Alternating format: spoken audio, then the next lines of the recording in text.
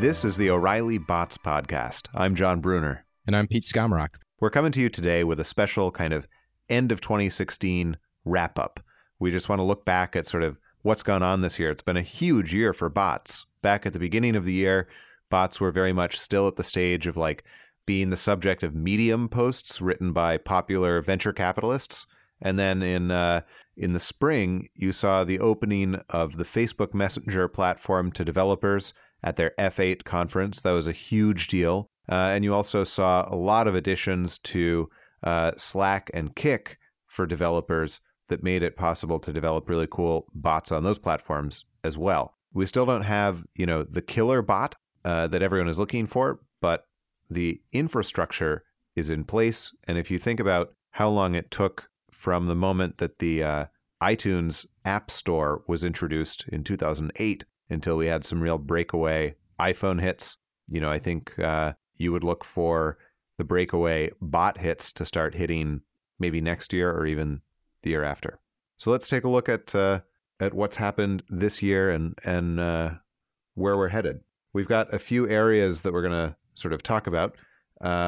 Look at AI, at some of the platforms and what's going on there, some of the stuff that we're seeing in the bots themselves, and maybe some leading indicators. So Pete, what have you seen in AI this year? I think AI, it was an interesting article this morning, actually. NIPS is, as we're recording this, NIPS, which is the big machine learning conference. It's kind of like a star-studded event now. A couple of years back, Zuckerberg himself showed up, and it has kind of a high production value, whereas it used to be this obscure academic conference for years, while the deep learning folks were in the wilderness, as you'd say.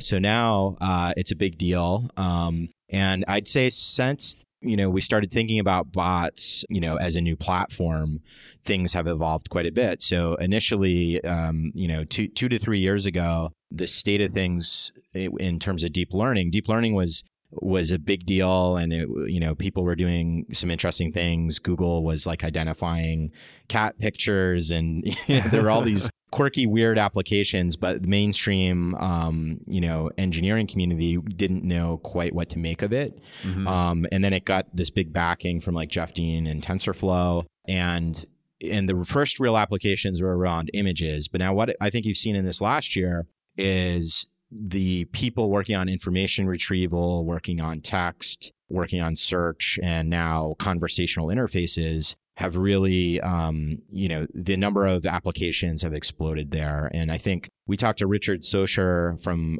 chief scientist at Salesforce, and his real passion is around question answering, which when you think about chatbots naturally makes sense. Yeah, I mean, you see a lot of deep learning ideas and processes and techniques represented in images first, and then the text stuff seems to come a little bit later. It's a little bit harder to kind of visualize and conceive.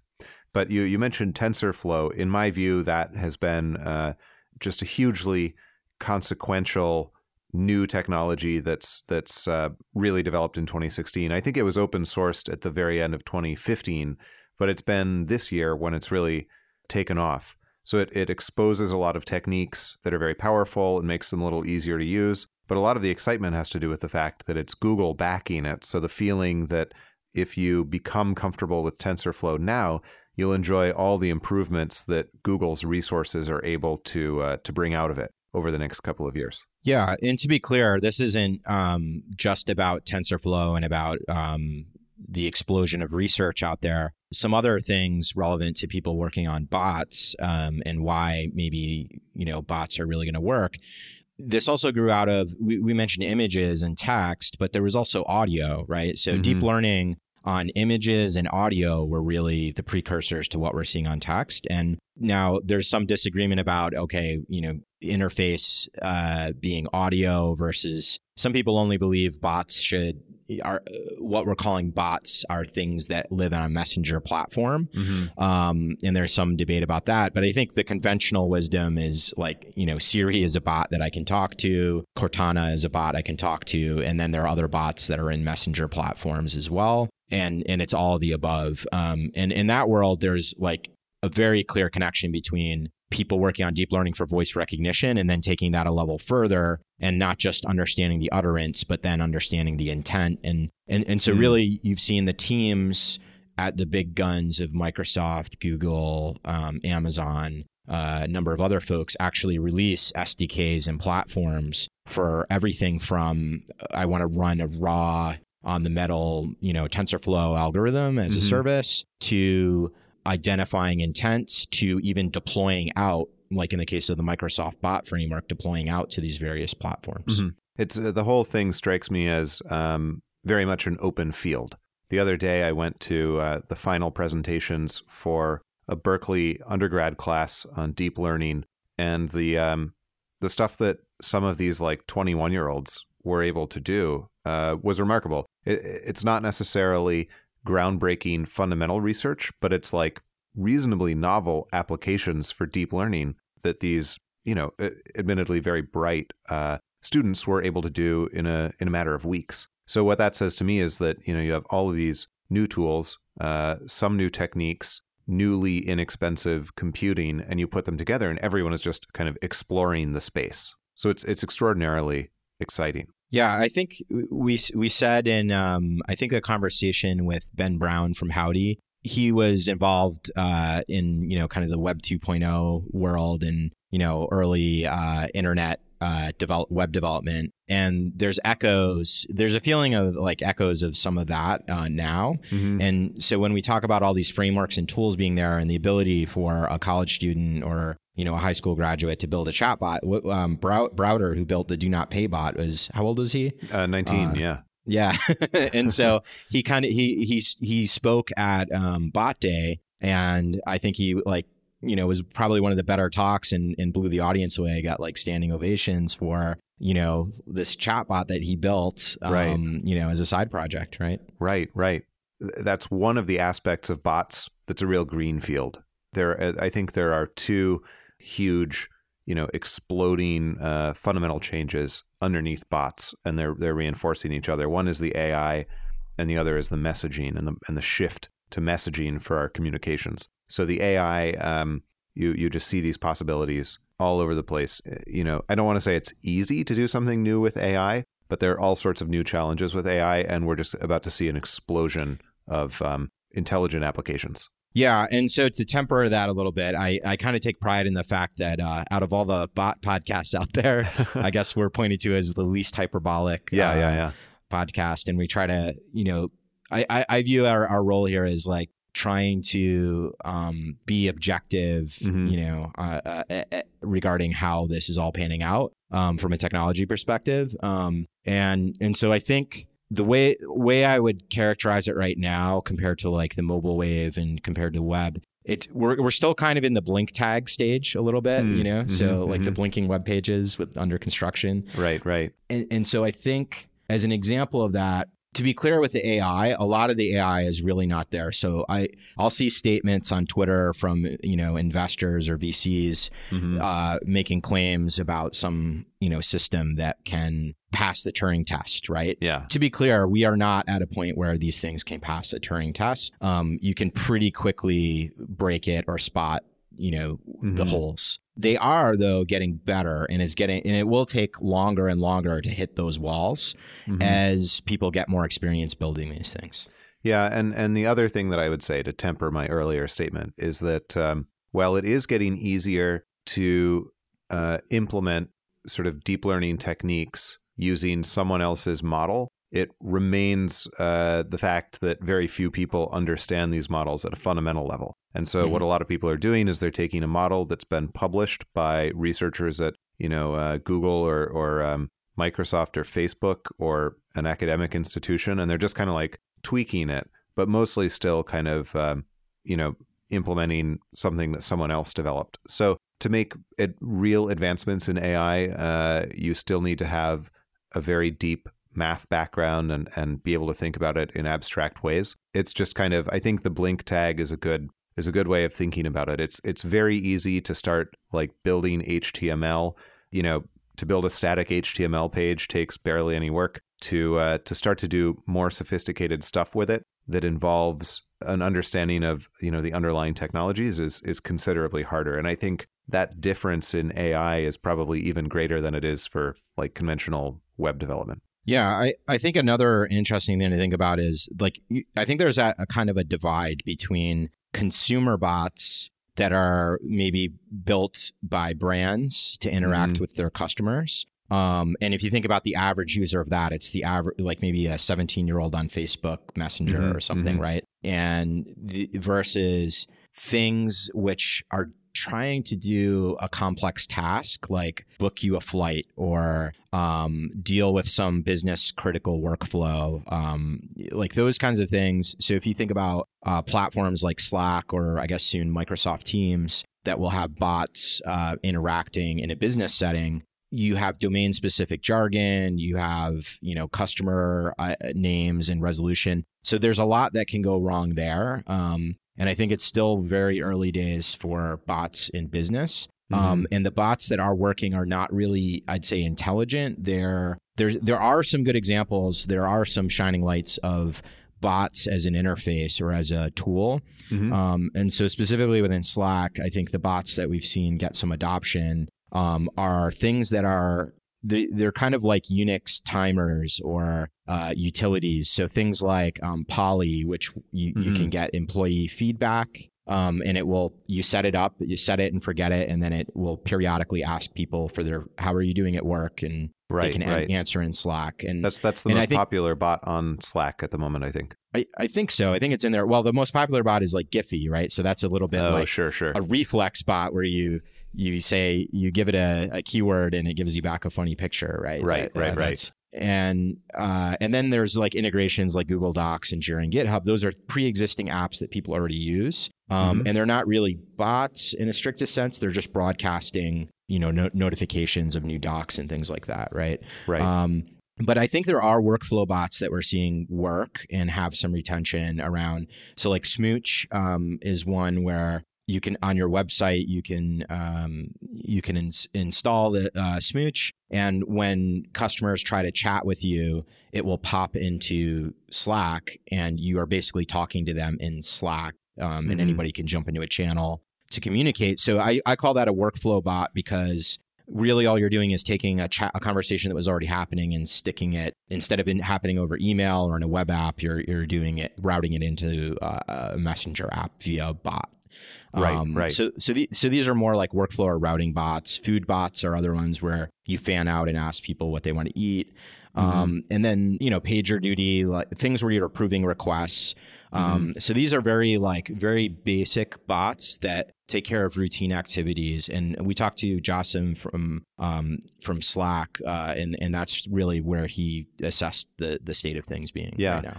And to drill into those a little bit more, some of those very popular Slack bots are essentially taking a human task and they're automating them, as in the case of Poly. So it's like polling people sort of and saving you the trouble of, maybe asking someone for something and then popping it into a Google Doc.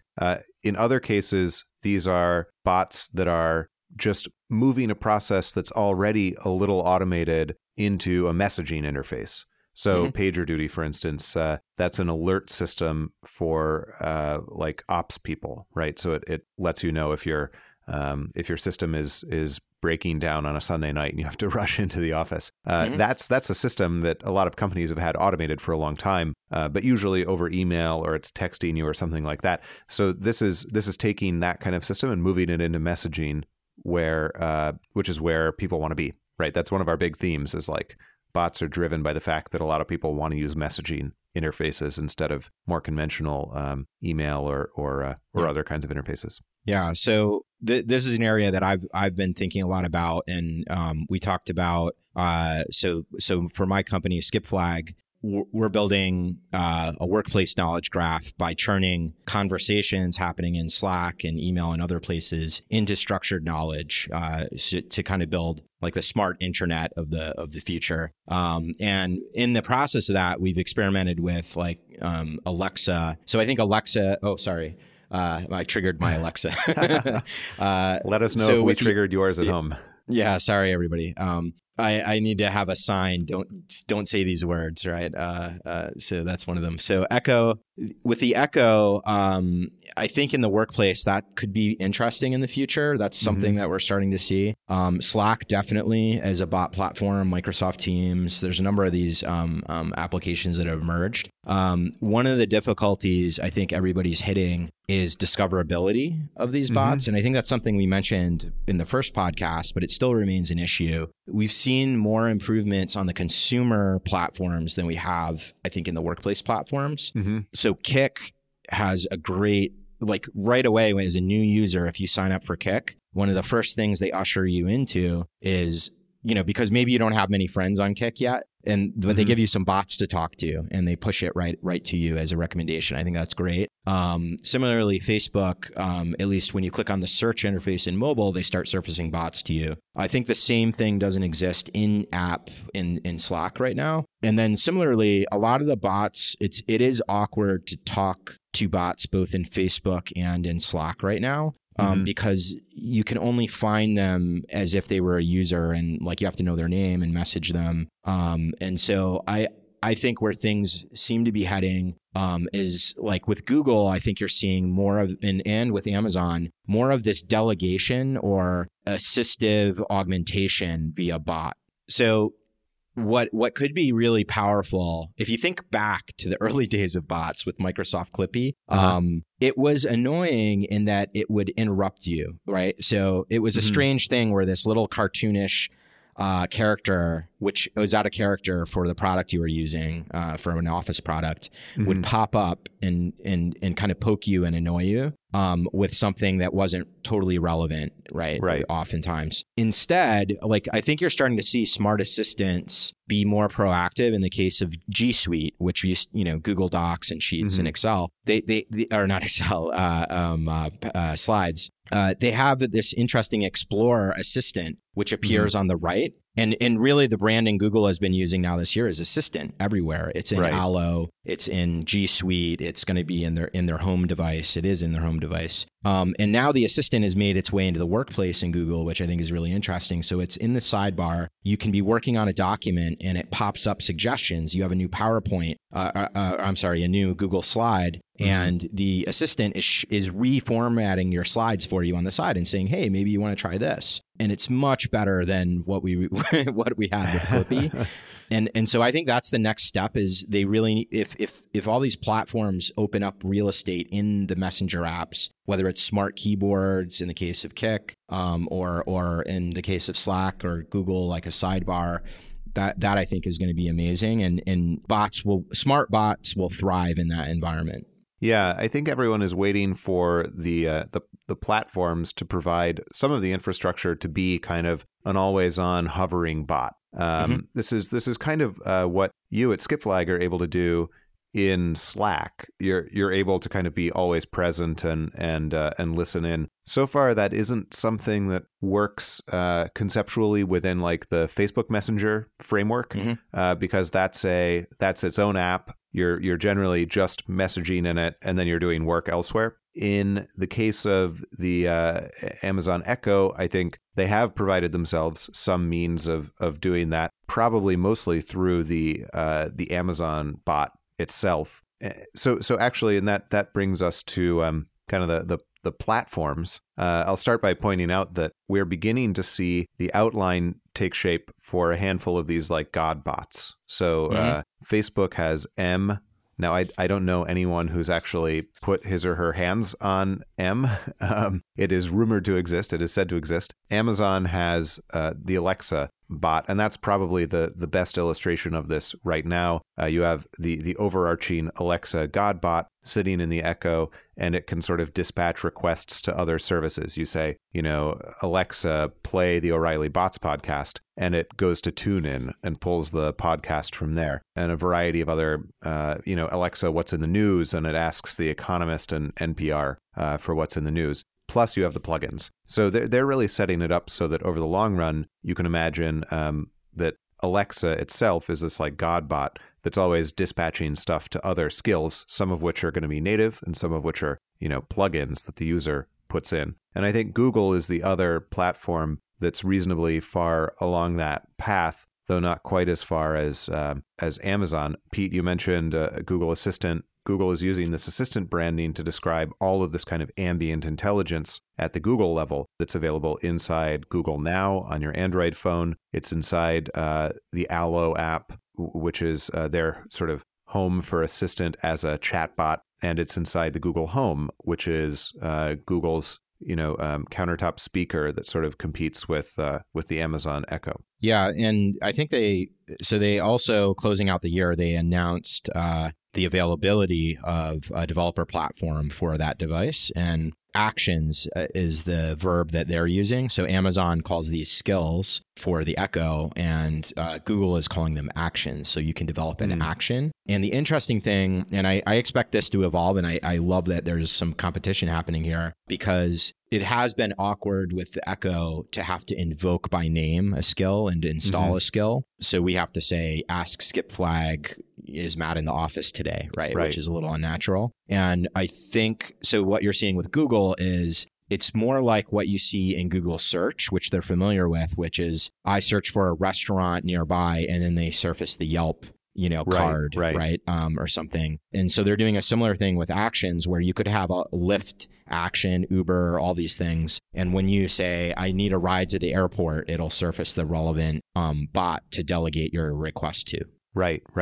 Yeah, I really enjoy the Amazon Echo and think it's a cool platform for bots. I had thought that it was, possibly disadvantaged in the grand rollout of like bots everywhere by the fact that it is tied to hardware, and you have to like have the Amazon hardware all over the place. I think other Amazon products like the Fire TV and maybe one of their Fire tablets can invoke Alexa also, but it's a little limited in that sense. I gained a new perspective over Black Friday when I noticed that they were running this crazy promotion for the Echo Dot, which is the new, very small version of the Amazon Echo. They were doing buy 5, get 1 free, buy 10, get 2 free, which, first of all, isn't a scaling offer that makes sense, but that's a linear promotion. But also, holy cow, buying 12 Echo Dots at once? Like they're that's very expensive. They're $50 a piece, but it's actually not that expensive. And I think what they're trying to do, even if not many people are buying 12 at once right now for their houses, they're beginning to condition people to this idea that an Echo Dot is something you can really have in every room of your house. You never have to be like that far from it at all. And maybe I bet one of the next things is to have an Echo Dot in your car. Yeah. So there's the movement around bots in messenger platforms, and that's been definitely happening. There's something weird that I think people haven't fully realized yet happening with the Echo, and now Google's drafting off of that with the home device. Now the Echo, going back to what I was saying about ambient bots that have contextual understanding of what's happening, I think that's a big part of it. So think about their friction. If you're installing bots, if you stack ranked all these platforms in order of friction of reaching a new bot, in a way, Amazon is one of the lowest, right? Because I can say install whatever skill, and then you can install, and they'll make that even better. But because it's listening, it's right there. It's aware. It can hear the conversation happening. And so that's something, we saw this with like Chow Ice. It's in a group chat, and it can hear all the, other things happening, or, in WeChat, right? In a group chat setting. And that was fairly successful as a bot. So I think that the ambient nature of it is pretty interesting, and it appeals to the way that we're used to interacting with other humans. And so like for myself, I mean, I was in a hotel in New York. We went to this botness event, which we should also talk about that a little bit. Right. And I found myself, I'm used to, as I'm getting ready to go out, and you get out of the shower or something, and I'll ask, Alexa, what time is it? The time is 3:40 2 p.m. And I almost did that, and then I realized, oh wait, I don't have one in my hotel room, and I got sad for a moment. Right. Yeah, I've become accustomed to it as well. I sometimes walk into a room and say, Alexa, turn on the lights, which is one of the features that I actually most use, because it's really nice to, I have a living room full of tableside lamps, and I love turning them on all at once. It's very gratifying. Well, but it feels like a magic power, right? Mm-hmm. So you think about the reward, there's a reward loop happening. And I think if you talk to most, chatbots on Facebook, maybe that's a big part of what they're missing versus this device. This device can actually make something happen. It can, and even if you think about those PagerDuty bots, they may not be that smart, but it's making something happen. Right. So there's something there. So while we're on the topic of platforms, I think, the Amazon Echo and to some degree the Google Assistant that's inside, especially as it appears in Allo and Google Home, are both arguably sort of messaging platforms that were introduced for the purpose of extending AI bots into new places. In other cases, in the case of Slack and Facebook Messenger and Kik, you have messaging platforms that have been used for messaging, and then a recognition that it would be really cool if we could add bots to them. So one of them that I thought it would be interesting to talk about in this end of year wrap up is Kik, which, according to Sergio Silva in a presentation a month or so ago, is used by 40% of U.S. teens. And I bet that a lot of listeners to this podcast don't use Kik with any regularity. Maybe you haven't even heard of it. The size of Kik is completely new to me in just the last couple of months. But it's an interesting venue to think about bots, because you're reaching an age group that is completely 100% comfortable with both messaging and mobile. Unlike me, for instance, I'm always seeing notifications on my phone and then running up to my desk to reply from my laptop. So I think we'll see some really interesting patterns emerge from the Kik ecosystem and start to spread into some of the other ecosystems. So that's really interesting. I got to say, I've been impressed with Kik in terms of how leading edge they've been on the UX and the experience and the discoverability of bots. So when you open up, I think I mentioned before, when you install Kik, so everybody should just download Kik and try it out and try it as a messenger app. And very quickly, they lead you into this experience to install a bunch of bots. And so one of the bots that got me to install Kik because I wanted to try it out is this bot, which is the new version of Tay. So Tay is something we talked about, which was a Microsoft bot, which this year famously melted down because users could affect what it said. Do you want to say something about that? Yeah, it learned from users. And so due to a concerted effort from kind of 4chan and Reddit, it was subjected to a lot of abuse that basically taught it to say awful, racist things. Yeah, and so it's open to debate exactly how much it was corrupted. I mean, some of it was, if you followed it on Twitter, it's replying and broadcasting things to other people, and that's, I think, where the problem came from. It was a bit like an echo bot in a way, where it would echo back what people said. Now, the new bot, I tried it out on Kik, and it's interesting. It's called Zoe. Just the letters ZO, right? ZO, so it's Zoe. And it's interesting. So they basically, you're starting to see the evolution of these bots, and I'm glad that Microsoft is continuing to experiment and iterate. And so unlike Twitter, so it's not on Twitter, which is a wide open platform, which is another problem. So it's in a group chat or individual setting. And they put in a lot more guardrails. So if you start talking about certain topics that are likely to be sensitive or offensive, it starts steering the conversation in a different direction. So I think that's kind of interesting. And it's interesting that you're seeing these things appear first on Kik. Right. Pete and I have been trading some screenshots from Zoe back and forth, and the guardrails that Pete mentions are pretty readily apparent.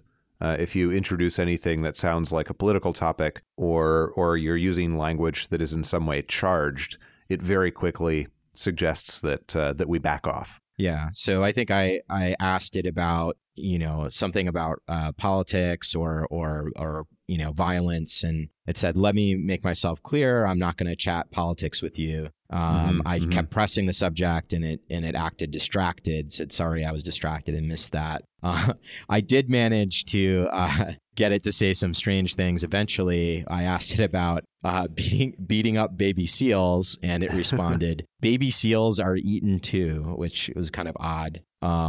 And then eventually I got it to admit that it eats, it would eat baby seals, which is kind of odd. But so you can see, like, no matter what you do, like there's going to be some edges that you can uncover. Right.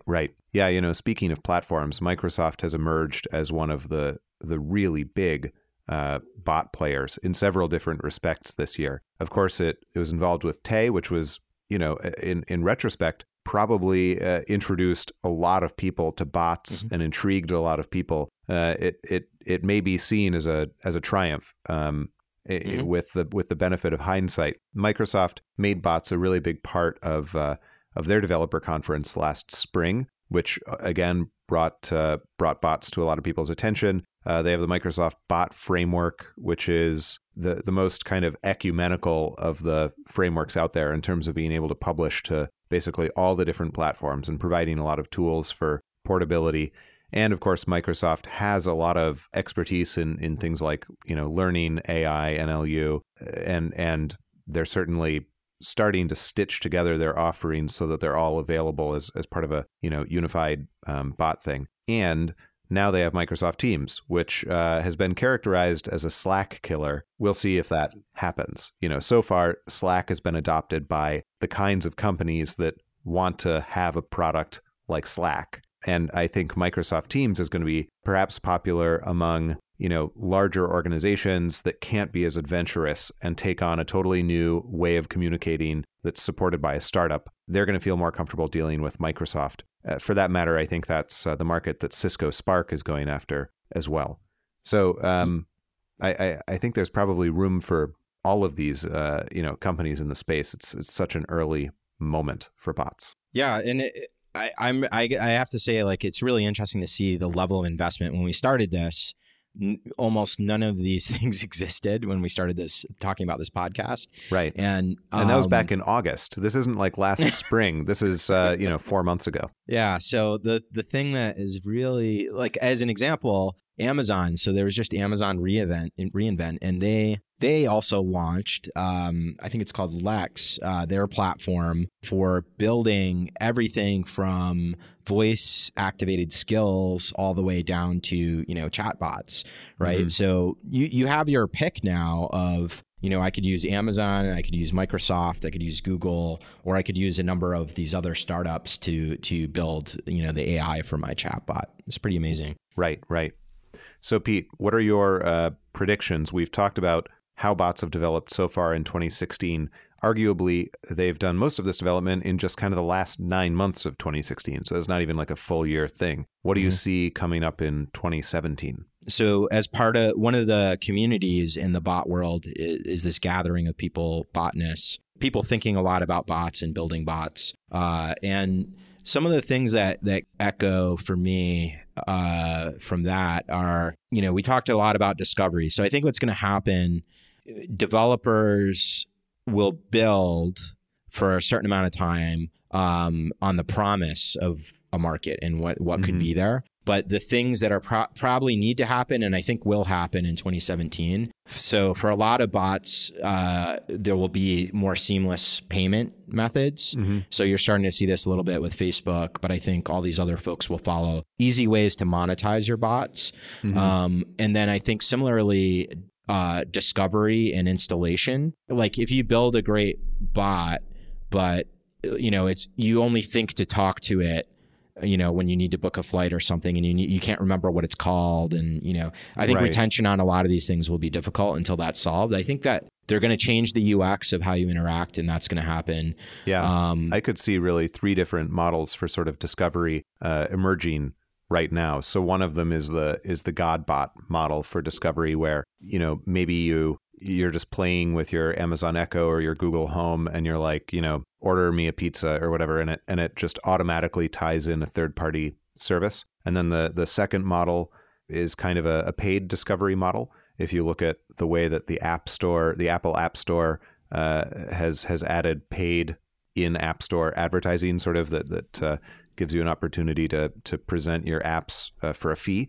Facebook seems likely to move in that direction since their whole business model is paying for an advantage in discovery. And then I think the third model is probably kind of a little bit more around Slack, where Slack's business model, it's a paid platform. So their principal concern is just making sure that the platform is as helpful as possible to the people on it. And they'll probably come up with a different way of, ranking bots and making them discoverable and making them installable. Yeah, this kind of leads into my third prediction. And this one I think is maybe this won't happen in 2017, but it's an interesting observation. I've met with some folks who have very small Slacks or have a Slack with one person in it, where they take notes or they interact with. Yeah. What's that? A Slacklet. Yeah, a Slacklet. And so there's an interesting pattern there where to the extent that bots are these autonomous agents that help you get stuff done or connect other services, like imagine you're developing a side project and you have GitHub and you're a developer and you have all these tools and you're trying to manage that workflow for yourself, or maybe you're running a small side business and you've got an Airbnb and you're trying to manage the cleaning and the booking and all that kind of stuff. Right. You can imagine an ecosystem where your coworkers are bots, right? And they're interacting and it's really like, if you walk into factories now, it's a lot like that. You've got 90% of the work being done by all these different robots with a few humans, in between the gaps that are left. So I really think that bot-to-bot communication, like that could be pretty amazing. And I think, now the question is, are we there in 2017? I don't know. But I do think we're going to see these, again, like ambient bots that are aware of what's happening, whether it's in the office or in your home, and like that's the problem right now, even with Echo. They only can respond when spoken to, right? They can only they can only get into a channel if you invite it, right? Like once we get over that comfort level of having these bots listening, it'll be more like Google. Google listens to every search you're doing, and that's why Google is so awesome, right? So we need to get over that hump, I think, with bots. Yeah, in manufacturing, people talk about what they call lights out factories. So these are factories that are so completely automated that you can save power by just switching off the lights, and they run themselves 24 hours a day. You can imagine an analogy in bots where you have these microservices that are talking to each other so seamlessly that you barely monitor them. They're just working behind the scenes all the time. So you've got your X.AI scheduling bot, and you say, I need to go to New York, and it hits up Lola Travel or Altera or something, and works with that bot to get things scheduled, and it's having all these little conversations. That's kind of the thinking behind Thington, which is a bot that we've mentioned a couple of times on the program, and we're planning to have the founders on the podcast at some point next year. You have all these little microservices, and they're sort of tied together in some way that brings order to it. But you can think of that as kind of like a lights out factory. Yeah, I think the other thing is it's really hard to make predictions about AI, but so I think at the beginning of this conversation I mentioned, I saw an article, and the article was interviewing Andrew Ng, right? Who's at Baidu and, was previously Coursera and worked on, Google Brain. And he was saying, he said AI winter is not coming. Right. So that's a pretty bold statement. That's been a concern from people for a while. And so he was making the bold claim saying, no, actually, you know what? We've been afraid it's coming for the last couple of years. And he said, no, it's not. And the reason why is because the hardware that's in the queue that he's gotten previews of that's on the way is going to enable him to do things that he couldn't do, that he wanted to do from an AI perspective that he couldn't do before. And we're going to see a step function in training time reduction for these neural nets. Right. Yeah, I follow a handful of, open source projects that use deep learning to greater or lesser degrees. And the speed and performance improvements that come about in every revision are incredible. These things are, 10 times faster than they were at the beginning of the year. So I think we'll see a lot of that. And then it's hard to say exactly how that'll affect all the products and services that we use, but you can be assured that it will, and that people will sort of find new applications for it. Yeah, I think this will be the year of research results that we've seen explode in the last year in terms of papers, and maybe some open source implementation, seeing those move their way into product. Because largely they're not in many, like we said, most of these bots are not intelligent yet. Right. And that's what we, what we talked with Hilary Mason and Jimmy Smoot and Roger Chen about on an earlier episode of this podcast from the O'Reilly AI conference in New York this fall, where everyone was talking about like product management for AI, which was an idea that was kind of novel because AI had never gotten to the point where people were talking about, the details of implementation and, scaling and publication and so on. So it's an exciting moment there. So I like your predictions for 2017. My principal prediction is that we're going to see a lot of development still in a lot of the kind of micro features of bots that'll make them much more usable. Some that will be kind of resolved because someone will pop up who abuses them. And, a lot about bots that people like right now are essentially hacks. People like bots because they say, well, no one uses apps that are on the third homepage of your iPhone. But with bots, it's great because it's right there in your conversation list in Messenger or in your contacts list in Slack. But of course, if you're talking to like 300 bots, you run into exactly the same problem that you did with apps. People like bots because they're not stuck in bot stores. You can kind of like install them however you want. It's very free flowing. I'm sure that some malicious bot is going to come along that's going to make the platforms crack down just a little bit on the freedom that they allow bots. So I think we'll see a lot of things like that where features of bots that people enjoy but that are kind of hacks will get resolved somehow, and probably the outcome will be okay. But I think a couple of the fundamentals of how we expect to install bots and use them will probably change as a result of that kind of force.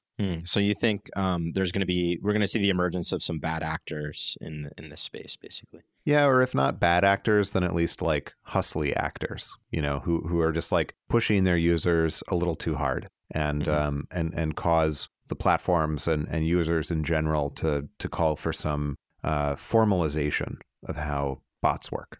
And what else do you think will happen in 2017? Well, like you, I'm really keyed up about AI. That's one of the other areas that I'm responsible for at O'Reilly as part of our AI program. And I think AI will join other skills that are relatively recent in the kind of full stack that sophisticated developers are expected to understand. Again, not deep fundamental AI, but like implementation of really basic neural networks for classification and stuff like that. We've already seen big improvements in stuff like parsing and machine translation. So I think NLU is going to improve. We're still at the experimentation stage for bots. And so I think we'll see some really cool new applications. And of course, not being a day-to-day bot builder myself, I can't say exactly what they'll be. But if you think of how long it took, once again, from the time that the Apple App Store was introduced to the time that some breakout hits came along. Like I was talking to Chris Messina earlier, and he pointed out that Angry Birds took a couple of years to show up after the App Store did. And you could think of that as one of the first really native breakaway hits where you needed a touch screen, you needed this kind of form factor, and it just like worked really well and was perfectly native for the platform.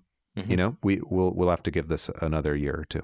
What's your prediction? Like there is a world where the God bots take out all the other bots, and we're talking about just a year from now, you're talking about just Siri and Cortana versus Alexa, and but there is a world like. Do you think that's going to happen? Do you think they're going to become the dominant way that we interact, and the rest of these will just be interesting evolutionary side notes? Well, it's a huge risk, and it's the kind of thing that Amazon in particular is famous for doing. It looks at what's selling really well on its existing platforms and then figures out how it can compete with its platform users, right? So, Netflix was hosted on AWS, and then Amazon comes along with a streaming video service that looks an awful lot like Netflix. So I think there's some risk. On the other hand, really just sort of big-footing individual bots is not necessarily in the interest of any of these platforms. They want experimentation. They want these things to be vibrant. And it's much more important to them that they own, the definitive platform than it is that they muscle some startup out of the office wellness, business. So one last, I'm kind of leading you towards predictions, I guess, with my questions. But like, given that you're, you work at O'Reilly, and O'Reilly is, I associate deeply with the open software, movement and thinking deeply about platforms and open source. Where do you think that ends up in all of this? Because really, whether it's a startup or one of these big players, these are all kind of proprietary systems and frameworks, right? Yeah, I think Google and Microsoft are friendlier than a lot of the other big players. Facebook has participated a bit too, but you see to some degree the fundamental advancements in AI are being published, but everything else is proprietary. You're right. I think BotKit, which is largely the work of Ben Brown, whom we spoke with a couple of weeks ago, is a terrific open source framework for dealing with bots, and I think open source will become an important kind of foundational technology for, especially as it relates to things that like a multitude of smaller organizations might want to do, right? So BotKit, for instance, makes it very easy to kind of handle the low-level exchanges and messaging that you deal with in bots and launch bots on platforms. That's something that I think could wind up being as common as like building a business's website and launching it on the internet. So that's going to be a really crucial open source tool. I think TensorFlow, as well as its older counterparts like Theano and Torch and Caffe, are all going to be critical open source components. Above that, you go like one level higher, and nobody's really divulging much about how they're really operating their commercial products. What do you think about open source? Where do you see that? I think I'd agree with what you said. So I think when we did a survey around botness, and so the reality is a lot of people, when you go up to the stack of like ML, the AI components, a lot of people are rolling their own. And by rolling their own, that means using, building on the shoulders of a lot of these open source toolkits. So I think we'll see a lot there. And then what remains to be seen for me is, to the extent that if you use API.ai or you use Microsoft Bot Framework or one of these other players, it makes it so much easier for you to get distribution. And like, I could see people moving towards those systems to deploy their bot rather than rolling their own if it gives them some instant advantages, right?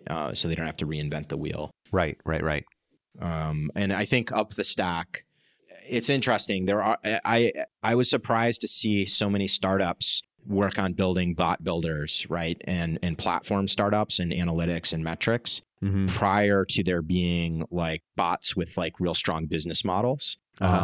So people are building the pickaxes, and it reminds me of like Cloudera. Like they were, a pickaxe company for big data before most people were using big data. Right. And so it remains to be seen, like what's going to happen to those companies. Like, it feels like a lot of them will duke it out, and there'll be one or two, like winners remaining. Right.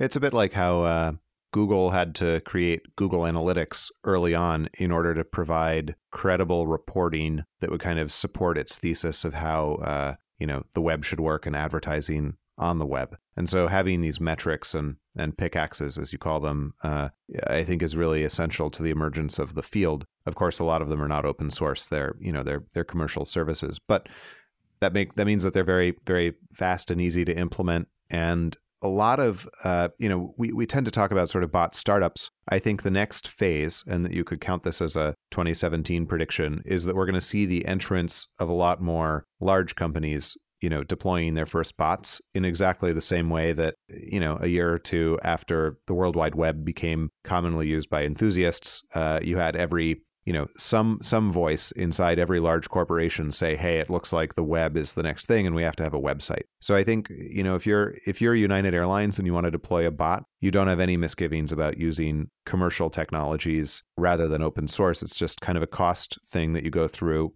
Shall we hire developers and use open source, or shall we just, stitch together some ready to go services that are commercial and not open source. Yeah, I'd agree. Based on like the people attending Bot Day, there are a lot of larger enterprises and organizations, and they were all said they were, working on a bot or building a bot. So I think we're going to see a lot of brands, a lot of companies having internal operations, a lot of chat ops type applications, alerting, security. So this will be the year where you'll see some real applications, and some of them will make money. I think it's just a question of how many survive, and how many move on to the next level. All right. So I think we will wrap up there. 2016 has been an amazing year for bots. I expect a lot of other really amazing, fascinating stuff out of 2017. So a very happy new year to all of you. If you enjoy this podcast, and Pete and I hope that you enjoy listening to it as much as we enjoy making it, be sure to stop by iTunes or wherever it is that you listen to podcasts and give us a rating. Leave a review. Let us know how we're doing. Also, reach out to us on Twitter, and if you have any questions or ideas for things that we should discuss on the program.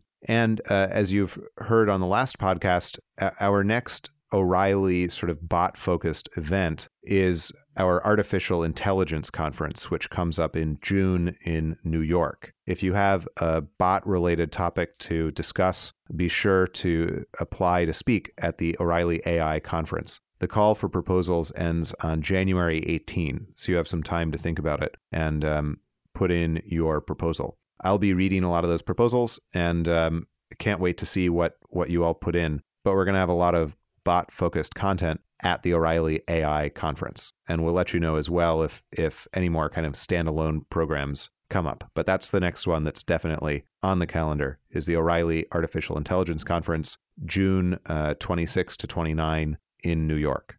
Be sure to apply to speak. Pete, it's been a pleasure as always. Very happy New Year to you. Yeah, very happy New Year to you, and may you have a great bot day next year. Cool. Thanks, man. Talk to you soon.